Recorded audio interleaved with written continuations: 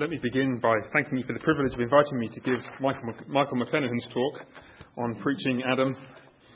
Not quite sure what I'm going to say. Actually, just a slight tweak. It's my contribution to this conference is going to be on the subject of original sin, and Michael is going to be talking about preaching. I'm not sure whether that's what David had in mind, but I remember very well when Gary called me up to say, would I be willing to preach on the subject of, talk on the subject of original sin at the conference here, and I was delighted to accept the invitation. I then realised, however, that I was faced with something of a challenge because I saw the timetable.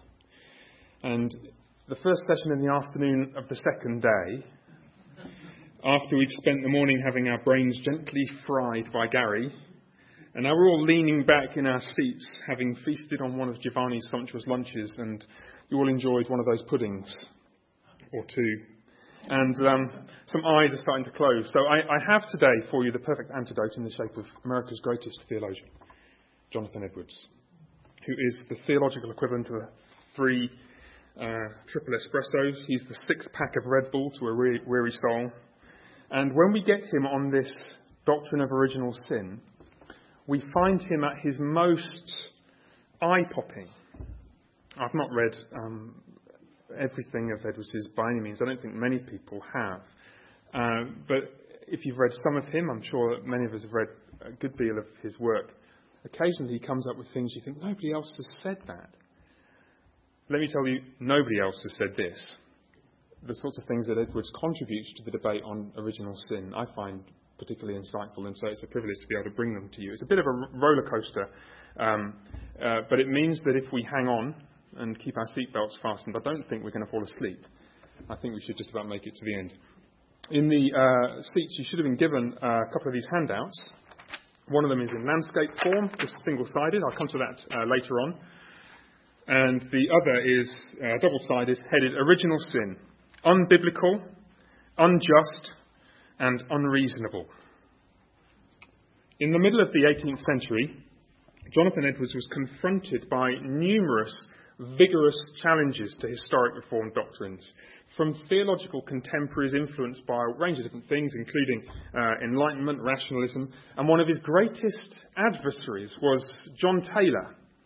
John Taylor was born in Scotland, about which I'll say nothing, in 1694. He was a gifted scholar, and he challenged the traditional Reformed doctrine of original sin. Now, typically of Edwards, Taylor wasn't the only guy who went around doing this, but typically for Edwards, he went after the best exponent of the view that challenged his own. If you're Jonathan Edwards and you want to get into a fight, you pick a heavyweight.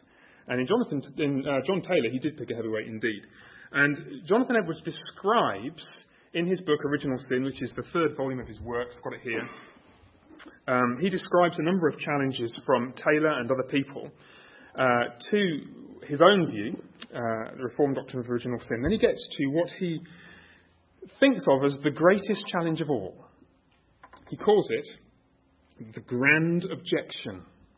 And I've quoted Edwards' summary of Taylor's objection. It goes like this, at the top of the page, under the heading Introduction. That grand objection against the imputation of Adam's sin to his posterity, that is his offspring, that such imputation is unjust and unreasonable, inasmuch as Adam and his posterity are not one and the same.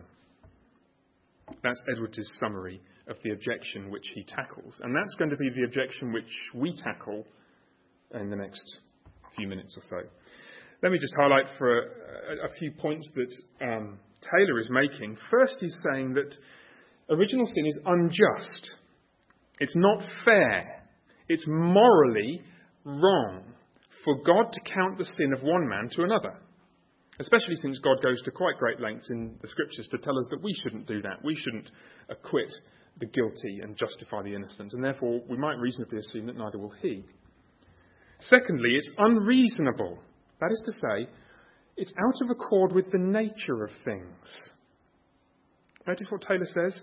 Adam and his posterity are not one and the same. The nature of things is that we are not Adam and Adam is not us, and therefore it just doesn't fit with the way things are. And it therefore follows that the Bible can't be held to teach such nonsense. The doctrine of original sin is unbiblical.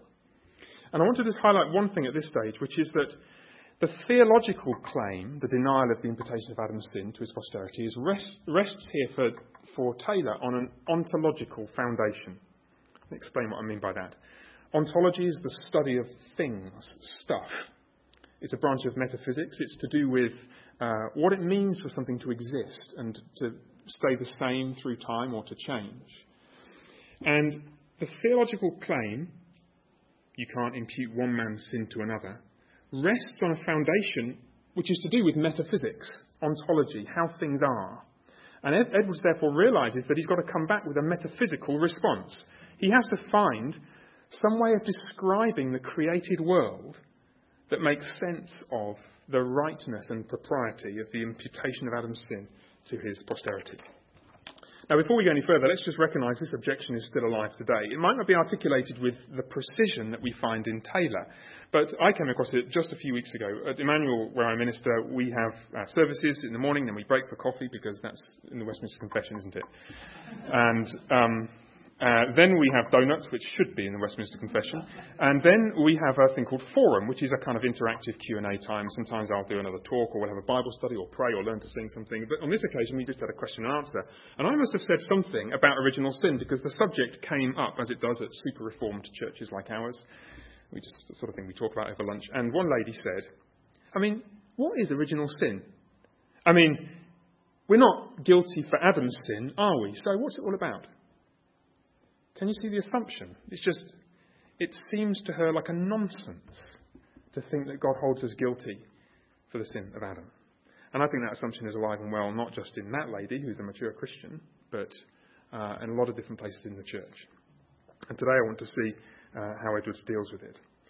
The plan is outlined on your sheets. There's 3 stages to it. First, we'll outline the historic taxonomy, really, a set of historic views on original sin, because I'm aware that it's lunchtime. You just had lunch, and we need to catch up with, especially John Murray's superb book, The Imputation of Adam's Sin, which will be a kind of guide through those issues. Secondly, we'll outline how Jonathan Edwards responds to Taylor's objection. That's, if you like, the heart of where we're going today. And then thirdly, I want to propose an alternative, because I think that Edwards's foundation, the ontological basis that he proposes, doesn't work.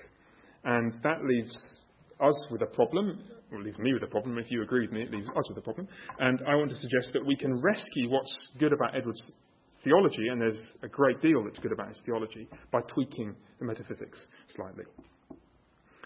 Finally, just by way of introduction, somebody picked up on what Phil was saying during the Q&A after Gary's talk about, there's a danger, isn't there, that we get wrapped up in abstruse and obscure language and concepts which seem quite a long way from the Bible.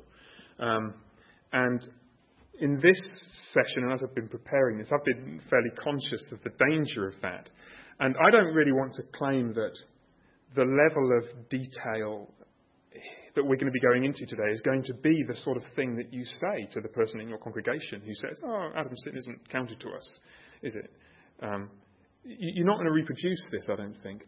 But I hope that this will give you the foundations so that you're able to say something which is meaningful to somebody who is just a conscientious Christian and wants to try and understand the Bible better. They're like the foundations of a house. You don't live in the basement, I hope. But they need to be there. We don't have to go down every day to inspect them, but just occasionally it will be wise to work out whether they're still holding together. So with that caveat, let's kick off with some 4 views, really. Somebody should make that into a book title. 4 views on original sin. This, as I mentioned, is indebted to John Murray's superb book, The Imputation of Adam's Sin. And really, his analysis focuses around, several questions. I want to focus on 2 of the questions that he asks. The first question is, what is the meaning of all sinned, quote, in Romans 5:12? Let me remind you of the text. Romans 5:12 reads as follows. Therefore, just as sin came into the world through one man, and death through sin, and so death spread to all men because all sinned. Death spread to all men because all sinned. The question is simple. What is that sin that all did? When Paul says all sinned, what was it? Just briefly, John Murray comments that the phrase "epho" in "epho pantes hematon," in whom all sinned, is causal. It means in that, or by the fact that, or because. So we might gloss it like this: death spread to all men because all sinned, just as the ESV has it. 4 views then. First, the Pelagian view. The key word here is imitation. All sinned refers simply and only to the actual sins of individual people. Adam's sin is original in the sense that it was the first, but in no other sense than that. In fact, Pelagius doesn't really have a doctrine of imputed sin at all. Death comes to all men because all men sin as individual men. We don't need to linger long here. This is clearly unbiblical. It's directly contradicted, I quite like this, by verse 14, which said that death reigned from Adam to Moses, even over those whose sinning was not like the transgression of Adam. You can't get much clearer than that, can you? Pelagius wants to say that death reigns because all sin, in fact, in their own bodies, in their own persons. And Paul says death reigned even over those who don't sin. If Paul wanted to rule out Pelagianism, he couldn't have done a better job 2 sentences later. It ignores the repeated phrase, one sin, one man, which occurs 5 times in the next few verses. It doesn't say many sins of many men. It says one sin of one man. Moreover, and this is reflecting on where we might end up a bit later on, it does violence to the parallel between Adam and Christ. Again and again we've returned to this, haven't we? How Adam is important because Christ is important. Whatever we say about condemnation and death in Adam, we're committed to some analogous doctrine of justification and life in Christ. So if condemnation and death are experienced solely because we imitate Adam, then we might reason, and Pelagius did reason, that justification and life are found solely by imitating Christ. And that's indeed Pelagian doctrine, but it's not the Bible's teaching. Pelagius' teaching on original sin carries a cost that's too high to pay. That's Pelagius' view. The Roman Catholic view, second. Among Roman Catholics, there's a variety of views, and I confess, maybe people who've read Murray can help me with this, that I found it hard to distinguish between them, maybe because there are distinctions without difference. But there is a distinction in, I guess, what you'd call classic Roman Catholic teaching between Adam's sinful personal state and his sinful personal act. And Roman Catholics say that the sinful state is imputed, but the act is not. Now that's important because, they say, the sinful state is only sinful in conjunction with the sinful act. For the sinful state to be sinful, it must come packaged with the sinful act, the sinful deed, but only the sinful state is imputed to Adam's posterity. That's Roman Catholic teaching. And again, I don't think that fits with the biblical data. It strains the meaning of all sinned. That seems to talk about an action, all sinned. Like the Pelagian view, it overlooks the significance of the repeated phrase, one sin, in Romans 5, because it implies that what's actually necessary to render us condemnation is a kind of sinful state plus many sins of many men. And then finally, like the Pelagian view, it strains the Adam-Christ parallel to breaking point. It's interesting, isn't it, that the Pelagian doctrine of original sin fits with the Pelagian doctrine of justification, so also with the Roman Catholic doctrine of original sin and the Roman Catholic doctrine of justification. Roman Catholics don't believe that Christ's one act of righteousness renders us righteous in him, but rather, and this is a caricature, but it's a helpful illustration, I think, it wins for us the Popeye spinach of the Holy Spirit by which we're enabled to do good deeds in ourselves that render us righteous in God's sight. It's the helping hand up, just as in Adam's case it's the helping hand down.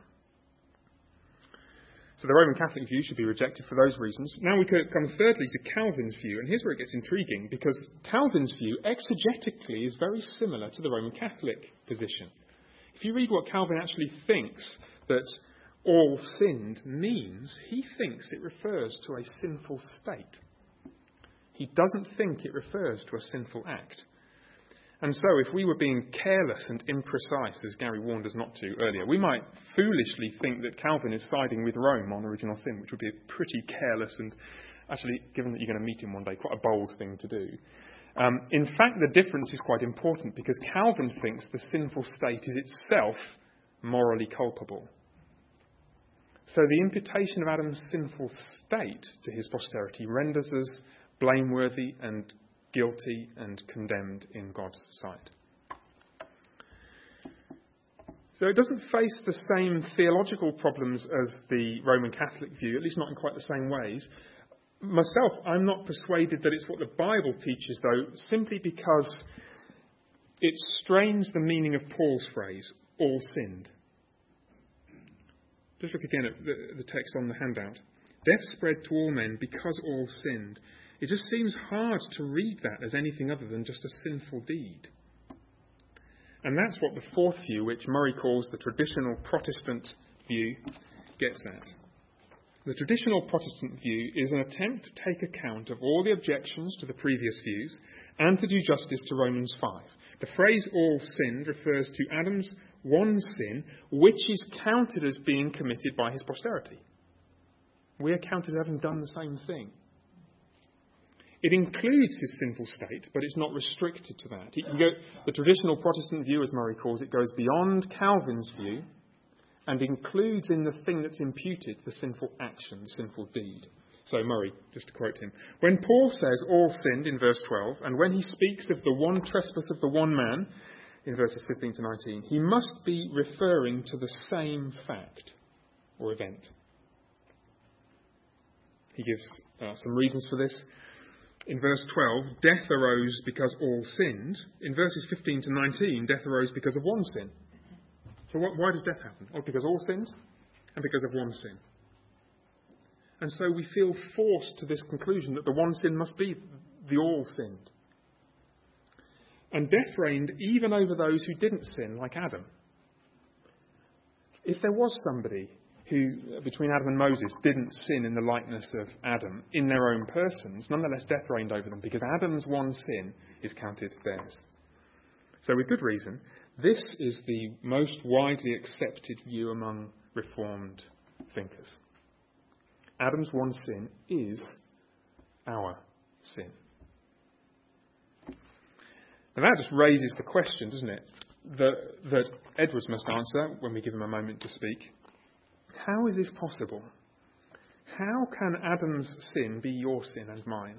And Murray's answer is a helpful introduction to the next part of our outline of these historical views. He says, there must be some kind of solidarity or union or oneness or relationship. There must be some kind of solidarity existing between the one and the all, such that the sin of the one can justly be counted as the sin of all. And so that raises the question on the next heading. What is the nature of the union between Adam and his posterity? What kind of relationship or solidarity is there which would make sense of counting this one man's sin as mine and yours? There are two options broadly within the Reformed community, which is now where we're focusing. Having got to the point of saying we want to be traditional Protestants, let's focus on the answers that the Reformed give to this question. First, realism. A minority view among the Reformed. This was held by William Shedd, by Strong. And it goes like this. The union between Adam and his offspring rests upon an ontological connection between them. There's something within the created world that joins us to Adam. And here's the important point. That thing is the basis of the union between us, and that thing, therefore, is the basis of Adam's sin being counted as ours. That's the important point, is the thing is within the world. Realists, of course, note the well-known text in Hebrews 7, verses 9 and 10, which recalls Genesis 15. You remember what happened? Abraham paid tithes to Melchizedek at the conclusion of a series of battles, but Hebrews tells us that Abraham wasn't the only one who paid the tithes. Levi was still in the loins of his ancestor, Abraham, when Melchizedek met him. Therefore, Levi also paid tithes to Melchizedek. And the phrase, in the loins of his ancestor, is thought by realists to indicate that there was this ontological connection. Even though Levi wasn't, so to speak, individuated and realised as a conscious, voluntary agent, nonetheless he's involved because he's physically there. It seems to relieve the difficulty, doesn't it? Because suppose you ask the question, And this is the question that your friends at church will ask, congregation members. Lady at Emmanuel asked, how can we be responsible for committing a sin when we weren't even there? A.H. Strong will say it's very simple. We were. The whole race at the time of Adam existed, not individually, but seminally, in him. Shedd comments, we all existed in Adam, in our elementary individual substance. So Shedd thinks he has got around this problem. He's avoided making imputation what he calls an arbitrary act of sovereignty. It removes the great difficulties, he said, connected with the imputation of Adam's sin to his posterity that arise from the injustice of punishing a man for a sin in which he had no kind of participation. Quite simply, because we did have a kind of participation. The difficulty is completely dissolved because we were there. See, this is the great strength of realism. If realism were true, it would make complete sense, wouldn't it? Because you could no longer say that you didn't have a part. You could no longer say that you weren't present. You could no longer say that it's nothing to do with you because you were there, you were present, it has everything to do with you. We and Adam are one and the same. It seems to address Taylor's objection. So Taylor says, Adam and his posterity are not one and the same. And Shedd says, yes, you jolly well were.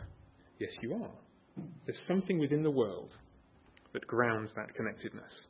However, if we look a little bit deeper, we start to see problems emerging. For example, just remember that quote from Shedd. We all existed in Adam in our elementary individual substance. Well, just hold on a second, Bill. What? Elementary what? Individual substance? You're going to be rude. Just show me that in the Bible. Or put more formally, is this not in danger of reifying something which, in fact, is an abstract notion, human nature, turning an abstract notion into something concrete, as if human nature is a thing, a sort of stuff, an invisible material from which we're made, kind of like proto-human plasticine that's passed down. Where in the Bible do you find such a notion? Second, even if we grant that it exists, I'm not sure that it does the job that the realists think it does. Because even the realists would admit that individual people didn't exist in Adam. And if you're not an individuated person, then you can't consent. Because consent presupposes the action of an individuated, morally responsible, voluntary human will. So if we didn't participate as voluntary moral agents, how did we? Thirdly, realism simultaneously explains too little and too much. Too much, if it's true, then all of Adam's sins should be imputed to all his posterity, not just the first, and in fact all of Eve's sins, and all of Cain and Abel's sins, and there should be this big piling up of sins down the ages. It explains too much. Whereas Scripture identifies only Adam's first sin as significant. Isn't that intriguing? At the same time, it explains too little. This is where the wheels really come off when you consider the Adam-Christ parallel. There is no realist connection between Christ and me. And so if realism is the answer to Adam and us, we still need something else to explain our relationship with Christ. And given the parallel between Adam and Christ, one starts to ask questions about really whether realism can be a significant part of the answer at all. It might be that there is a kind of physical connection. Some of the atoms in you might have been atoms in Adam. But that can hardly be the basis upon which we say Adam's sin was imputed. So, we turn to the more widespread Reformed view, federalism. Federalism doesn't deny the ontological connectedness between Adam and his offspring. One of the interesting things about federalism is you can cheerfully affirm everything that realists say except its sufficiency. Realists claim that the physical connection is enough. Federalists say that it's not sufficient to account for the union which is the basis of the imputation of sin. Something else is required. And that something else is what we might call the divine constitution, the divine decree. God just decides. God appointed Adam to stand in a particular relationship to all humanity. History has called that relationship a federal head or a representative head. God counts him as acting on behalf of all those who, by that constitution, are in him, related to him, under him. The background is the recognition that according to the Bible there are lots of these relationships. Kings act on behalf of subjects, for example, priests on behalf of people. The sins of fathers just occasionally accounted by God, not by people, by God, to their sons. Think of Saul and his 7 sons and the Gibeonite massacre. Now, Adam is one particular example of this. He was appointed to stand as a representative and head of all humanity in this particular task, the probationary task in the garden, and in that task he failed, and that failure is counted as our failure. Because God decided, when he made Adam, to make him in that relationship to us all. See, the strength is, it now makes sense of the Adam-Christ parallel, doesn't it? If we don't find a realist connection between us and Christ, that's not the end of the world. It explains why only Adam's first sin is imputed, because once he'd sinned, he'd lost that privileged status as the federal head. And it doesn't rely on this questionable notion of an invisible substance supposedly passed down. So, with good reason, federalism is the majority reformed view of the union between Adam and his offspring. Make sense so far? Great, got some nods. So the traditional Protestant view, just to summarise, makes sense of the one sin. Some version of federalism is clearly required. And so far we're all in the clear. But here's a thought. Remember something else that Shed said. Shed is the sort of guy, he's got the sort of name which it just lends itself to puns. Like Oliver Crisp wrote a paper with shed in the title, and it was something about keeping Edwards out of the shed or something. I can't remember quite how it worked anyway. But just think of his objection and the thing he's trying to deal with. He doesn't want the imputation of Adam's sin to his posterity to be, quote, an arbitrary act of sovereignty. Arbitrary, that is, with respect to the way things are. Wouldn't it be better if we had a view of the world which went alongside federalism, but where in the world there is a kind of connectedness which undercuts the objection? It allows us to say that in some sense we are one and the same with Adam. Not just because God says so, although that would be enough, but in the world that we see. So that God's decree somehow corresponds with God's creation. That would be nice, wouldn't it? So we return to the objection that John Taylor wrote, that the imputation of Adam's sin to his posterity is unjust and unreasonable. We've got a metaphysical problem. We've got a problem. We feel the force of Shed saying it's arbitrary. And Edwards seeks to provide an explanation of the way things are that shows us that it's not arbitrary after all. Let me move on to that, the second major section of what we're looking at. We've got these historic views, and what we're looking for is now somebody to tell us about the world. What's the world like that makes sense of the imputation of Adam's sin to his posterity? Suppose we go right back to basics. What is the world, anyway? Edwards holds a view known as occasionalism. Edwards says that everything that we see around us, the whole world, is created ex nihilo at every instant for which it exists. Having been created, nothing at all exists for more than a moment of time. It immediately vanishes out of existence, only to be created again the very next instant. As soon as it's created, it disappears, and then it's replaced again. And then that disappears, and then it's replaced again by the next universe, created out of nothing. And that the whole of human history is a succession of one universe after the other. This doctrine is known as occasionalism. Formally, what it does is to obliterate the distinction between creation and providence. So Edwards says, for example, God's preserving created things in being is perfectly equivalent to a continued creation, or to his creating those things out of nothing at each moment of their existence. Perfectly equivalent. God's upholding created substance, or causing its existence in each successive moment, he says, is altogether equivalent to an immediate production out of nothing at each moment. Notice those phrases? It's perfectly equivalent. There's no distinction in Edwards' mind between creation and providence.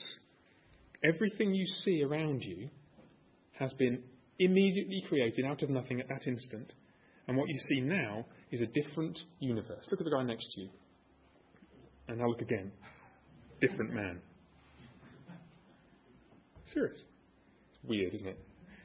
This occasionalism is pretty rare among philosophers and theologians. Some Muslims believe it, which is hardly very helpful. Malebranche believed it. There are a few others. Think of the history of the universe like a series of freeze frames on one of those old-fashioned movie reels. Separate pictures. They appear to be one because they're sped up fast. And they whiz past us so fast that it ought to look jerky, but our eyes aren't fast enough to catch the thing. In fact, you're living in a different universe now from where you were just half a second ago. Now, if you're living in a different universe from where you were half a second ago, what is the basis for any oneness at all between any created things? There's nothing that conceivably could exist in the universe now to ground the relationship between this universe and the next universe, because that universe is going to be obliterated and fall out of existence before the next one comes into place. The only possible basis for any oneness in created things, says Edwards, is divine decree, the divine constitution. All oneness, all union, all relationship between things through time, this Bible, now, is only the same Bible because God says so. God has made the Bible twice, many, many more times than twice, but at least twice in two different universes, and he says it's the same, therefore it's the same. Thus it appears, said Edwards, if we consider matters strictly, that there's no such thing as any identity or oneness in created objects existing at different times, but what depends on God's sovereign constitution. Now work that through into your doctrine of the imputation of sin. Why am I guilty for a sin I committed yesterday?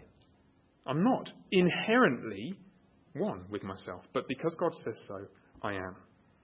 Personal identity, says Edwards, and so the derivation of the pollution and guilt of past sins in the same person depends on an arbitrary divine constitution. And if God can decree a oneness between me and myself yesterday and today, he can just as easily do the same with me and Adam. And that's what God, in fact, has done. So the bottom line response to Taylor, it's magnificent, Edwards. Typically bullish, 28-point Calvinist. The objection, quote, is built upon a false hypothesis, for it appears that a divine constitution is the thing which makes truth in affairs of this nature. A divine constitution is the thing which makes truth in affairs of this nature. Now then, suppose that we grant that for a moment. Could God constitute a oneness, relationship, identity, solidarity between, let's say, a chair and a cricket ball and a plate of chicken vindaloo? Is that what this view takes us towards? This is the objection that comes back from people like Robert Chisholm and others. He's a modern philosopher, really, and others since him, where he says Edwards' position makes the divine constitution of things arbitrary in the sense that there's nothing to prevent God from constituting a unity between any group of temporarily scattered individuals, regardless of whether they have any properties in common. Can you see the problem? Edwards' view seems to suggest that God could be whimsical and make you one with a bacon rasher and a tree in the Amazon rainforest, and just toss and turn and chop and change with no connection to the way things seem, to the properties of things. Now, Edwards has an answer to that. He says, no. In fact, whenever God constitutes a relationship between things through time, union through time, relatedness through time, he also confers on those things common properties. And those common properties make sense of the union. They're not the basis of the union, but they go alongside it. They accompany the solidarity through time. So, for example, look at me. I'm 6 foot something now, and I'm 6 foot something now. If I just gone and changed from being a bloke to a girl and my shirt changed colour, you might think that's not the same guy. Because the properties, obviously if I turned into it, yeah. But you take the point. If you look at a book and then you look away, then you look at a book and it's a different colour, you think, oh, it's a different book. But God doesn't do that. God isn't whimsical or arbitrary in that sense. He so holds things together that when he confers identity through time, he also confers properties on those things which make sense of the identity. And moreover, there are different kinds of common properties, different kinds of identity. So, for example, all plates of chicken vindaloo are the same in one respect. All chicken dishes generally are the same in another respect. You see, they have different sets of properties in common. Lamb curry, on the other hand, is similar because it has some of the same spices, but it has other properties which differ. And so there are a myriad range of different divinely constituted identities which exist across creation and in space and through time, in conformity with properties of those things that God also confers divinely, sovereignly. Now, let's work through the implications for the imputation of Adam's sin. Our oneness with Adam, he would say, is divinely decreed because there's no other conceivable way in which anything can be one with anything. That's almost Edwards' refusal to answer the question in the terms in which Taylor asks it is precisely the strength of his position. But we do in fact share common properties with Adam. According to Edwards, we consent to Adam's sin. God, in constituting a oneness between us and Adam, has also conferred on us that property of consent of the will to the sort of thing that Adam did, or the particular thing that he did. So, not only is there a divine constitution which says, yes, you're as one with Adam in his sin as anything is one with anything else, but moreover, you do in fact want to do the thing that he did. You share with him that critical property of consent to the evil, which, if you know Reformed ethics, consent is precisely one of the criteria for moral responsibility. So there's no legal fiction involved here. This is, again, majestic Edwards, really. He says, the sin of the apostasy is not ours merely because God imputes it to us. No, it's truly and properly ours. And on that ground, God imputes it to us. Can you see what he's saying? So there are some quotations there to summarise Edwards' position. He likes the illustration of a tree. Adam's posterity are united to him, something as the branches of a tree are united to the root, or the members of the body to the head, just to pick two random biblical illustrations. So as to constitute, as it were, one complex person, or one moral whole. So what happens to the root of a tree eventually corrupts the branches. There exists a communion and coexistence in all acts and affections. Affections in Edwards' thinking it means acts of the will. He thinks the will and the affections are the same thing. If you've read the religious affections, you know that. All jointly participating and all concurring in as one whole in the disposition and actions of the head. He's talking about you and me. Like there's branches of a tree all connected together, and we're going to come back to this tree image a bit later. Both guilt, now this is quite important, the final quotation, both guilt and also depravity of heart came upon Adam's posterity just as they came upon him.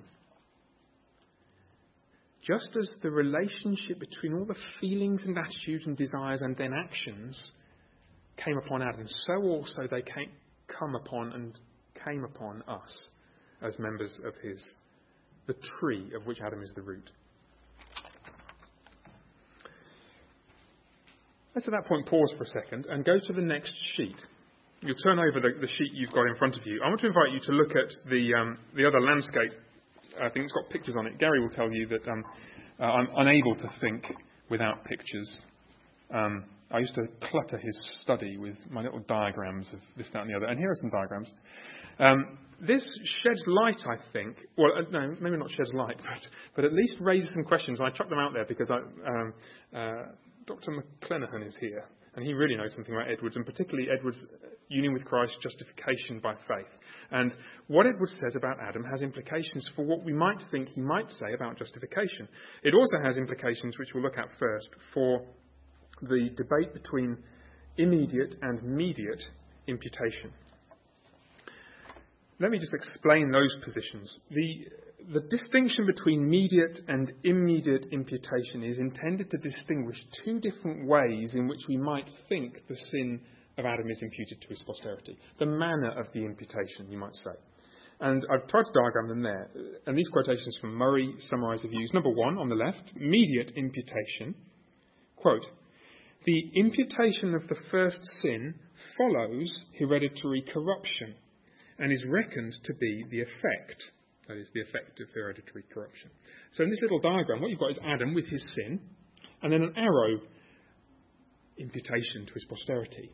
But the imputation of Adam's first sin to Adam's offspring on the right is mediated, hence immediate, by the logically prior imputation of a corrupt nature. So is Adam's first sin imputed to his posterity? Yes, but mediated by the imputation of a corrupt nature. That makes sense? Immediate imputation takes the opposite view. Quote, "Adam's first sin precedes corruption in the order of nature and is reckoned to be the cause of corruption." So if you say to somebody who espouses immediate imputation, "Why have we got a corrupt nature?" The answer is because we're counted as having committed Adam's first sin. If you ask somebody who takes the immediate imputation view, "Why do we count it as committing Adam's first sin?" he will say, "Because Adam's corrupt nature is counted to us." You see how the arrows work. Now, on balance, Murray prefers the doctrine of immediate imputation. And I think I'm right in saying this is broadly the view which is taken by most Reformed theologians. And the reason is quite intriguing, because Murray points out that in Romans 5, what you've got is Adam's sin, and then all die. You've got Adam's sin, all condemned. You've got Adam's sin, all sinned. Romans 5 doesn't lend any support to the notion of something else getting in the way, another step on the path, the interposition of the mediation of the imputation of a corrupt nature. Moreover, second reason for favouring this view, the analogy with Christ works better, he says. It wouldn't be right to think that we're justified in Christ because of righteous nature infused within us, on account of which we're equipped to do good deeds. At least that's what I take Murray to be saying. And so Murray favours the doctrine of immediate imputation. But Jonathan Edwards has a third view, and it arises from the statement that concluded the previous side. "Both guilt and also depravity of heart came upon Adam's posterity just as they came upon him." Let's look at the diagram. I've just changed the words slightly to evil disposition and external act, because that reflects the vocabulary that Edwards uses, but the meaning is the same as corrupt nature and Adam's first sin. Edwards says the whole lot comes across as a package, and the logical relationship between the evil disposition and the external act is preserved in Adam's posterity. So some people have accused him of believing in the doctrine of immediate imputation. I don't think he does. In fact, he believes in the doctrine of immediate imputation because the sin of Adam imputed to us is consequent solely upon the divinely constituted union. But when it's imputed to us, its relationship to a corrupt nature and evil disposition is preserved. Open your eyes again. Okay, good. Make sense? And I've put some quotes on the right-hand side, more to stimulate thought than anything else. I'm not going to read them in much detail. But you can see right at the bottom, the first depravity of heart and the imputation of that sin are both the consequences of that established union. So, immediate. But yet, in such order that the evil disposition is first and the charge of guilt consequent, as it was in the case of Adam himself.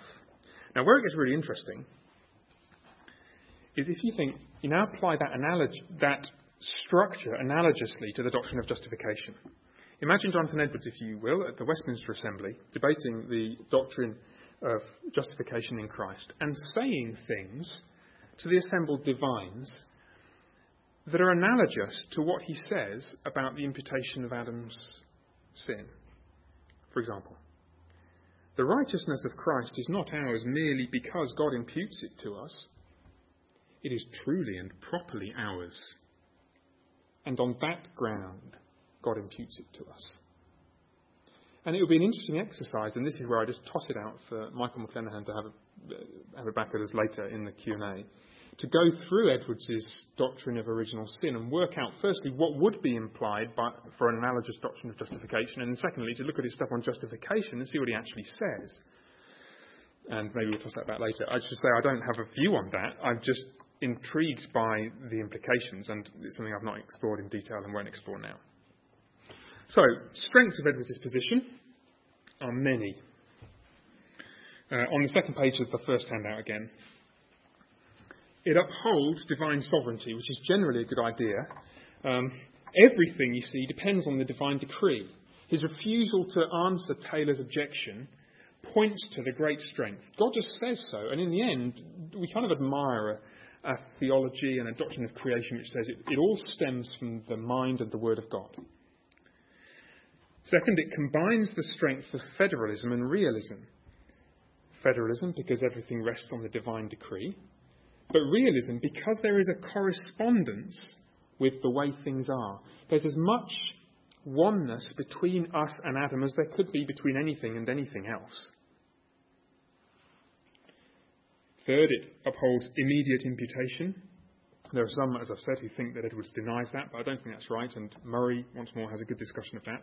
Fourthly, it permits different kinds of created oneness in connection with different kinds of common properties. Fifthly, God could have one kind of oneness between Jesus and himself in connection with all sorts of common properties, like looking the same, and a different kind of oneness between him and us. And a different kind of oneness, this is for next year's conference, between Christ and a believer who subsequently falls away, on the one hand, and Christ and a believer who perseveres, on the other. Different kinds of oneness in connection with different kinds of faith and different states of heart and different other properties. Those are some of the strengths of Edwards' view. But it has some problems. And the problems are quite serious. Edwards' doctrine of occasionalism denies secondary causation, and in the process makes God responsible for sin. Let me explain how this works.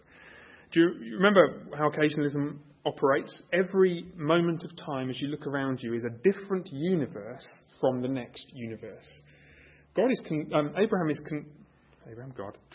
Jonathan Edwards is concerned to preserve the uniqueness of God's aseity. Only God can bring things about. Only God can be the cause of anything.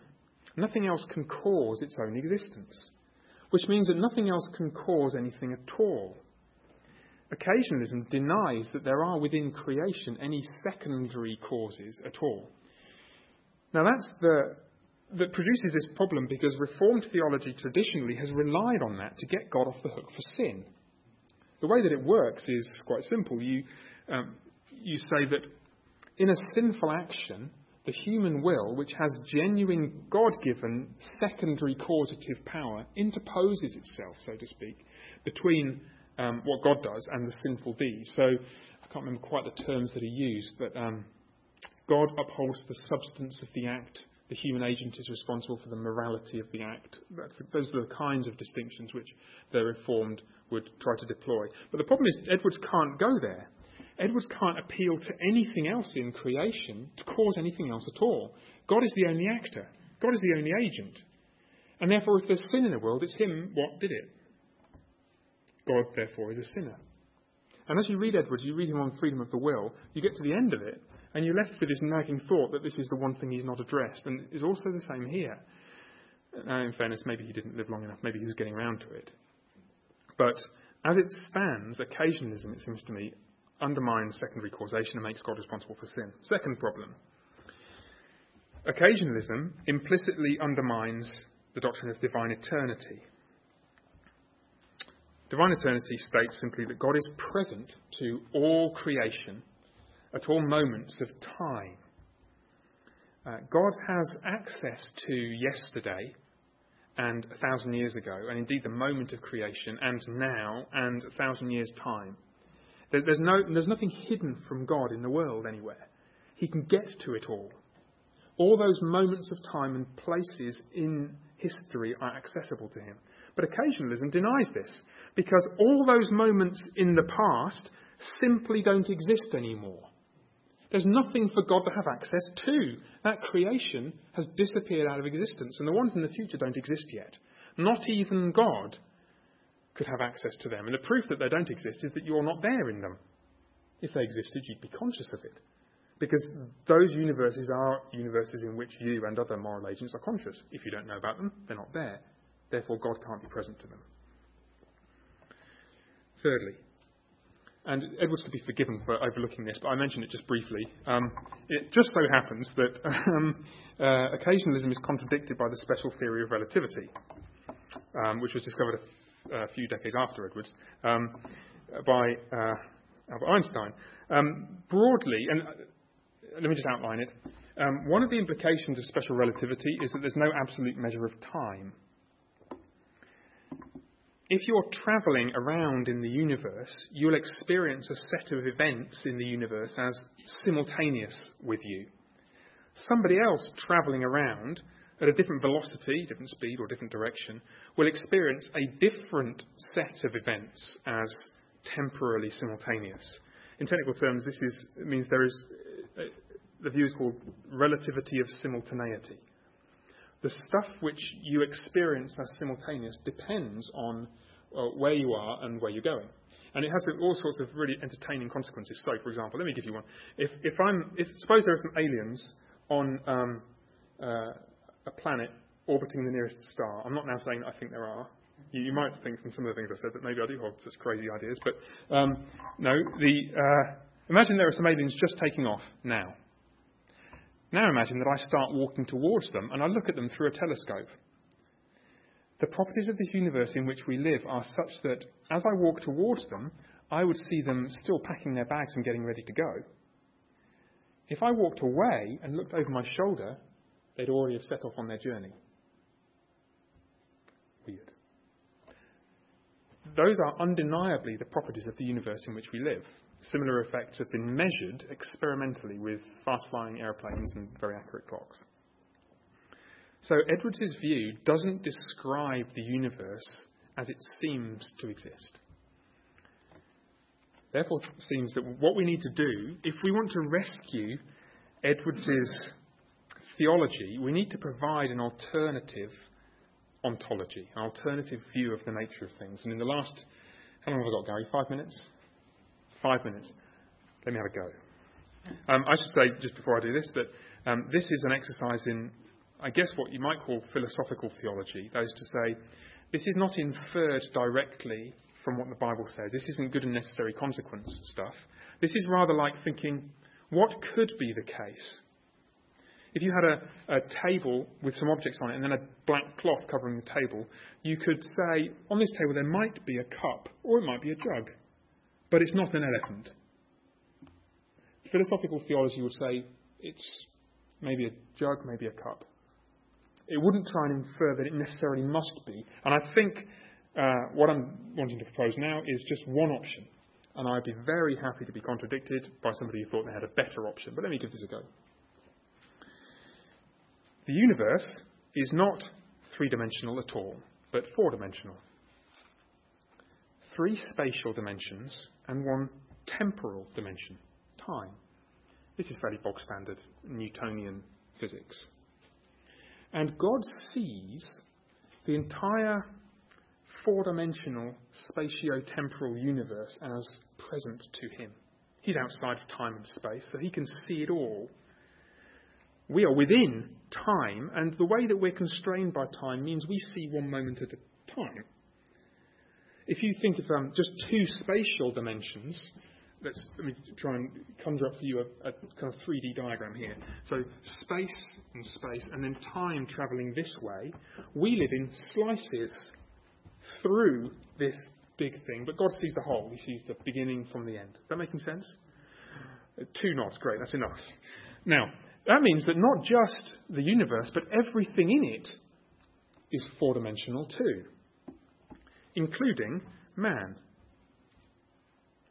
So what you have to imagine in this universe is humanity as a kind of tree.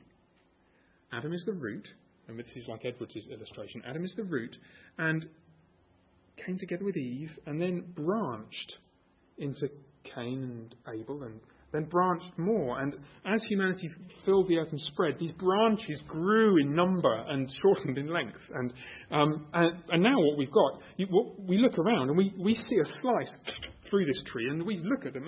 They seem to us as individual little dots. Imagine doing that, chopping the top of a tree, and then just mapping where the branches were. You'd see isolated things, and you could kid yourself that they're isolated, but in fact they're connected through time. Humanity is an organic, connected whole, and the universe that actually exists is like that, four-dimensional.